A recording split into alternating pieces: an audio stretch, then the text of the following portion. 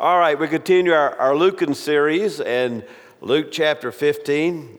Let's begin looking at verses 1 and 2. Now all the tax gatherers and the sinners were coming near to him and to listen to him. And both the Pharisees and the scribes began to grumble, saying, "This man receives sinners and eats with them." They are bothered, the religious authorities, the Pharisees and the scribes, they are bothered by the fact that our Lord, that Jesus, is affiliating with sinners. As a result of their accusations of his bad affiliations with sinners, Jesus tells them 3 stories. The third story is the best known. It's known to you as the parable of the prodigal son. I'd like to retitle it this morning as the thankful father.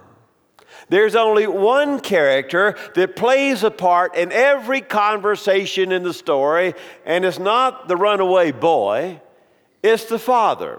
It's the certain man who has 2 sons. In every conversation of the characters, we find the meaning of the parables in these conversations, and only the Father, who represents God, converses every time characters are on the stage.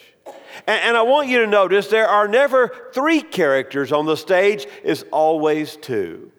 It's the Father and the younger son, and then the father and the older son, but always only 2. There's never a discussion amongst them all.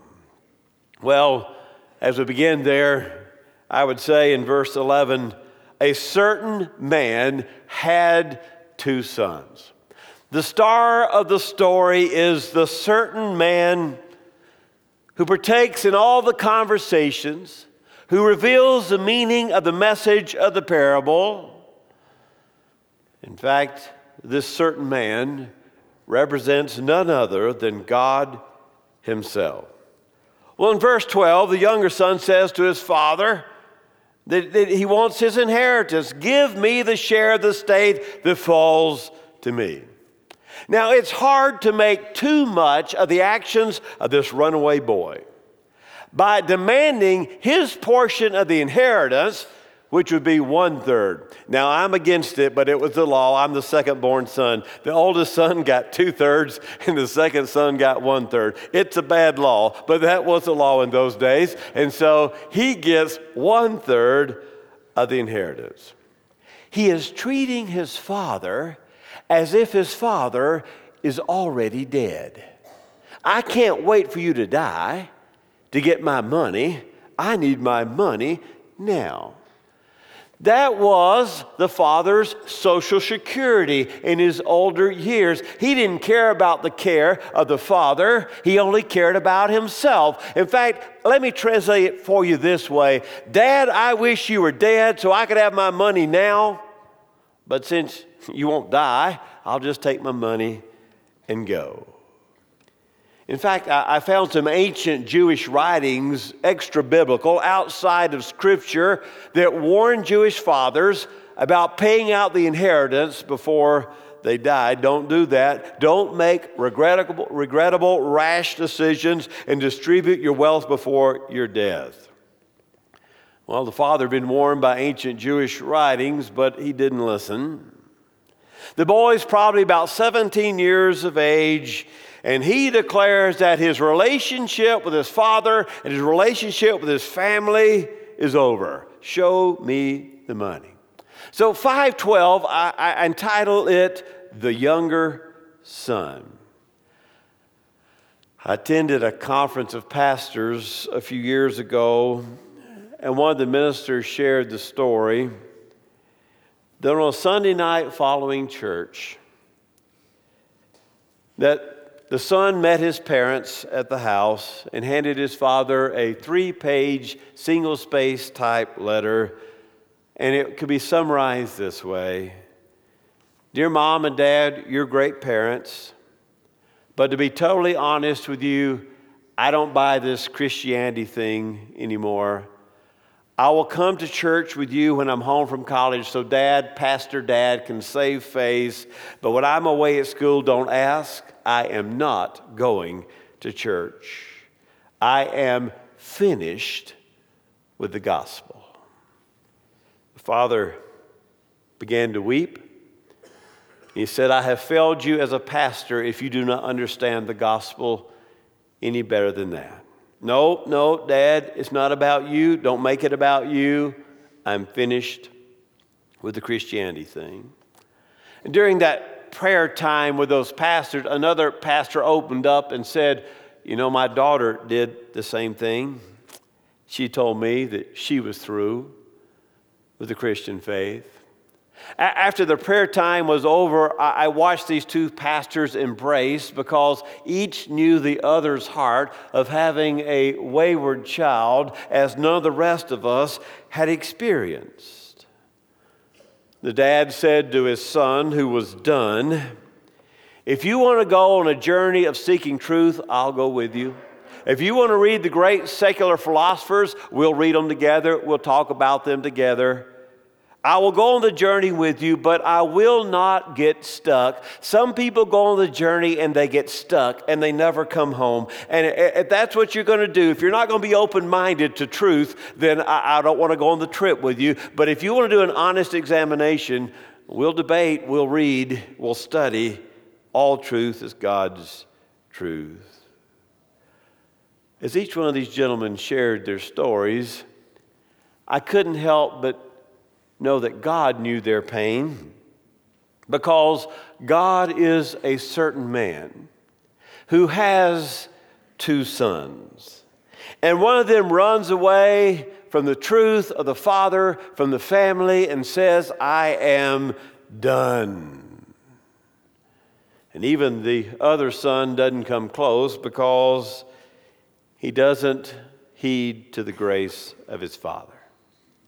In chapter 15, verse 13, I entitled this A Distant Country. It says in 13, and he gathered everything together. Let me translate that for you. He liquidated his assets. He took everything the father had given him and he sold it. He converted his assets into money, and he wanted to get away from his father and to get away from his father's house. He was done. An economy of words with the fewest of words imaginable. Luke tells the story through the words of Jesus. He blew that bundle of inheritance on loose living, we're told in the text. In fact, in 1530, it's the older boy who tells us exactly how he spent the money. He devoured your wealth with prostitutes, the self-righteous son says. In fact, anticipating such foolish actions by young men, I found some ancient Jewish text outside of Scripture, and one of them said this: do not give yourself to prostitutes or you will lose your inheritance. The Jewish lads have been warned that loose living would divorce them from their assets. Or Proverbs 21:17, whoever loves pleasure will become poor, whoever loves wine will never be rich. So the younger son fits the paradigm of the undisciplined son of Proverbs, and throughout the proverbial text we have in the Bible that the obedient son will reap the rewards. And so we have two sons, one who's obedient and one who's disobedient, and one runs to a far country. And in verses 14 through 15, I entitled this the pig pen, the pig pen. The son ran to be far away from the watchful eye of father. He fled to be free in a foreign land. But as always the case, sin sank in and began to demand its destructive toll. You see that, don't you? We think that if we run away from God and God's Word, we'll find all this freedom. And what we discover is when you run away from the Father and the Father's Word, then you are enslaved to sin. That really all freedom is found, ironically, in obedience. If you're obedient to the commands of God and recipient of the grace of God, then you understand that that's true freedom. You can exchange the freedom found in obeying the Father for the slavery to sinful nature. When you run from God, when you run from the faith of your family, you think you're free, but in reality, you become the slave. God set up the divine economy that way. You think you're running to freedom, but you get there and realize you're in a pig pen. You are a slave. There is only freedom in obedience. Well, a severe famine drives a runaway boy to the rock bottom for a Jewish lad. He's amongst Gentiles. How do I know that? Because he's keeping the swine, and the Jews don't keep swine. They are both Gentiles and pigs, unclean to the Jew. In 16 and 17, we have what I call the turning point. Finding himself thigh-high in pig pods, the runaway boy comes to his senses and decides it would be better to be just a slave in my father's house than to be starving surrounded by swine. Therefore, he picks himself up out of the pig pen. Once again, he learned his lessons in the wisdom literature, which says, whoever disregards discipline comes to poverty and shame, and the righteous eat to their heart's content, but the stomach of the wicked go away hungry. He learned his lesson. That language of returning and coming to your senses in 15:17 is the language of repentance. To come to one's senses, to have one's eyes open, to return is to come back home to the Father. The younger son had learned his lesson along life's journey of bad choices and suffering. He says in verse 18, I've sinned against heaven. That's a nice way of saying I've sinned against God. I'm no longer worthy to be your son. I call it the confession, 18 and 19. The confession. He destroyed his relationship with his family and his father, and he only wanted to come back not as a son, but as a slave. 15:20 is my favorite verse in the whole Gospel of Luke. And he got up and he came to his father. But while he was still a long way off, his father saw him and felt compassion for him and ran and embraced him and kissed him. How many times had the father looked over the horizon? He didn't just happen to be there that day. Even as he is returning home, how many times had the father looked over the hillside for the silhouette of that son coming home? No one else walked exactly like his younger son. He was looking for him. How many of you have a wayward son or daughter, and you know how God feels in this story? How many times have you checked the email or opened the mail or checked the messages on the phone machine? How many times have you longed, will this be the day when my child will come home? While he was still a long way off. Some of you here this morning, some of you watching by way of television, maybe you're that wayward son, that wayward daughter of God, and maybe today you would be described as still a long way off. God doesn't care. While you are still a long way off, the Father will turn and look for you. He will run. He will embrace you. He will keep you. He will kiss you while you're still a long way off. Now, we don't know it, but an Oriental father would never run. That's a disgrace.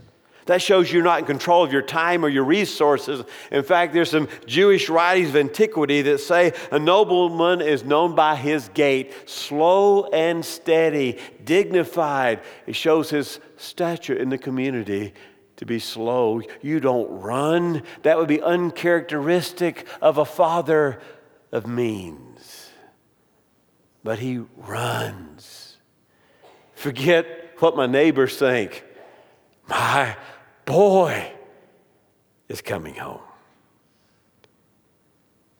Before the boy can even confess his sin, the father grabs him, kisses him.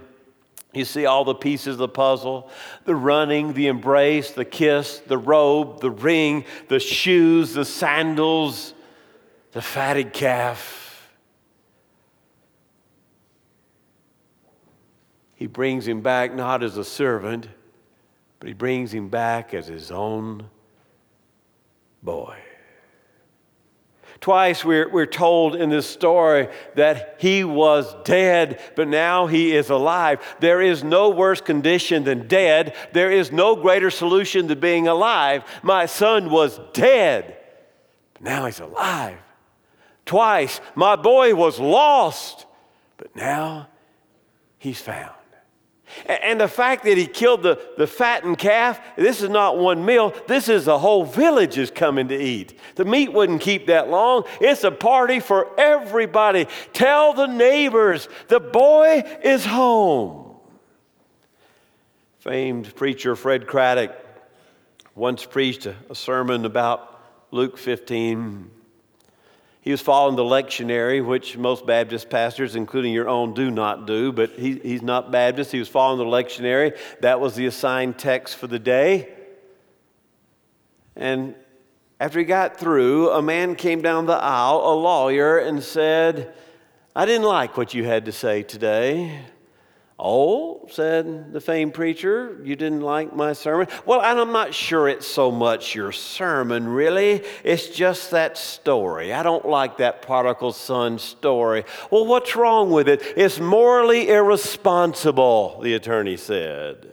"What do you mean by that?" the preacher asked. "Forgiving that boy like that, just willy-nilly forgiving him." "Well, what would you have done?" the preacher asked the attorney. "Well, I think he should have been arrested when he got home. That's what I think." The preacher kept waiting for a joke, and the guy never grinned. "Well, what would you have done with him after you arrested him?" 6 years, said the attorney. 6 years in prison.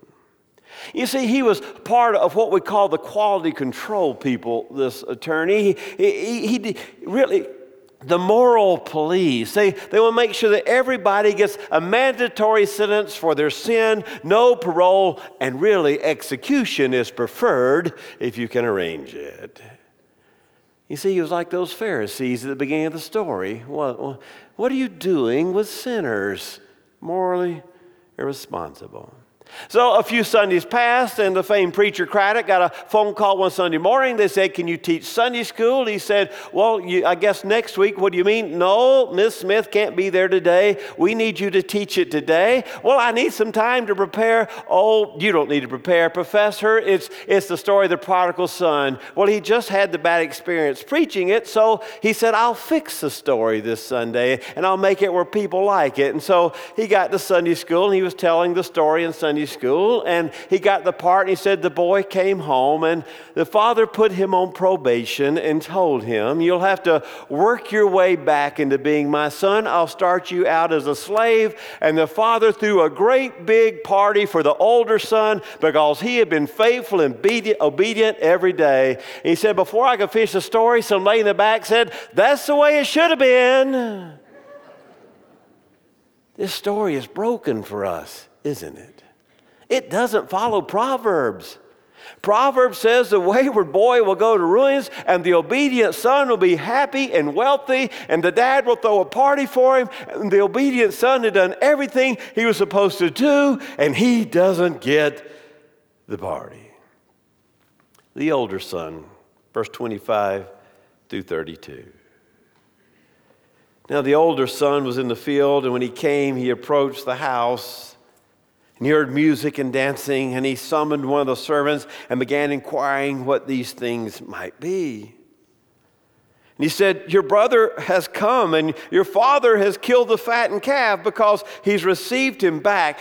Every parent knows these words. He wanted his boy what? Safe and sound. Isn't that what you want for your child, your grandchild? Safe and sound.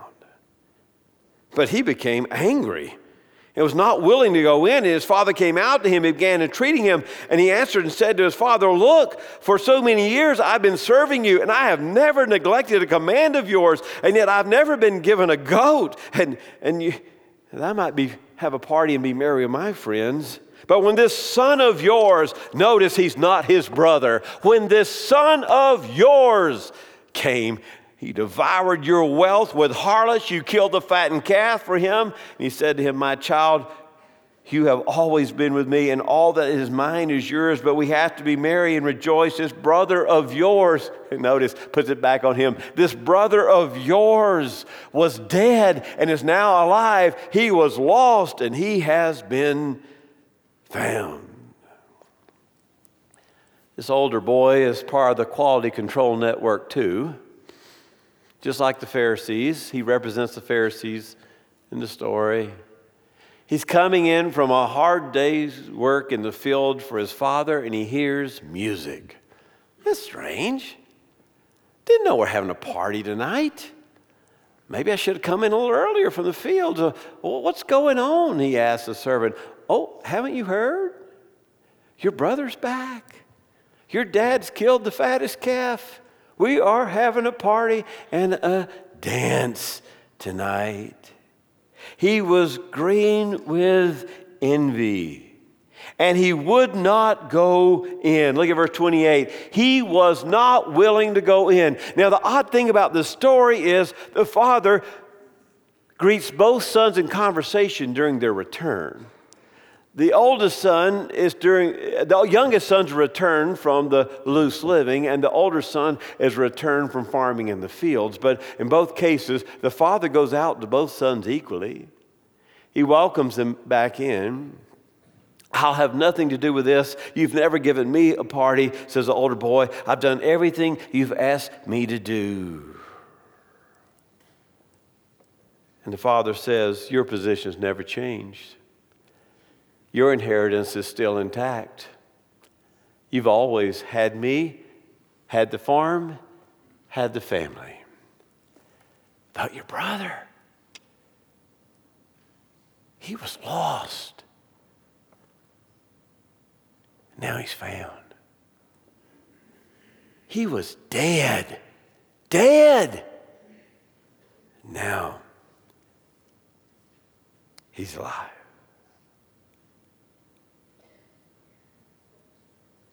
The older boy is more concerned with lost property than he is a lost brother.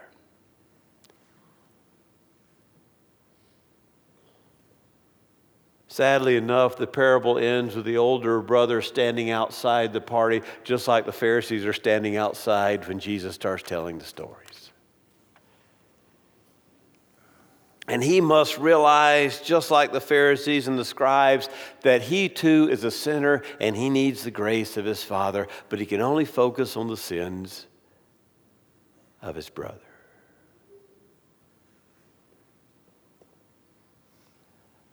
Every story calls us to identify. Which character are you? Are you the wayward son today, forsaking truth for your own way?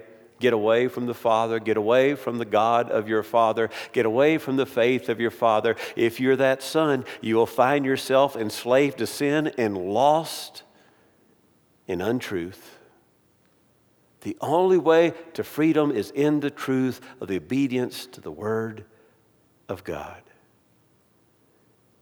If you're that son, the Father waits today, and even while you're still a long way off, He will run, embrace, kiss, wring the shoes. No boy of mine's going to go barefoot, God says. Or maybe you're here this morning and we identify with the older boy, and our heart is so focused on the sins of others that we can't even find the party of grace. Whichever boy you are, you need to come home. You need to come to the Father's party. Let us pray. Oh God, we come to you this morning. Perhaps in a congregation this size or those watching on television, there is a wayward son or daughter who needs to come home to the faith. They have tried it their way is broken. It is bankrupt. All other philosophies end at a dead road that don't have a loving Father who gives grace to the crucifixion of a son. It's the only story that matters. All the other stories come to no merit. Maybe there's a wayward son or daughter today who in his or her heart would come home to God the Father. Maybe there's others of us who act more like the older child, and we don't want to give people grace. We don't want to forgive. They've done wrong, they've hurt us, and we're going to hold their feet to the fire. Both boys need your grace. Both boys need to show up at the dance of grace, whichever one we are. In the name of Jesus we pray. Amen.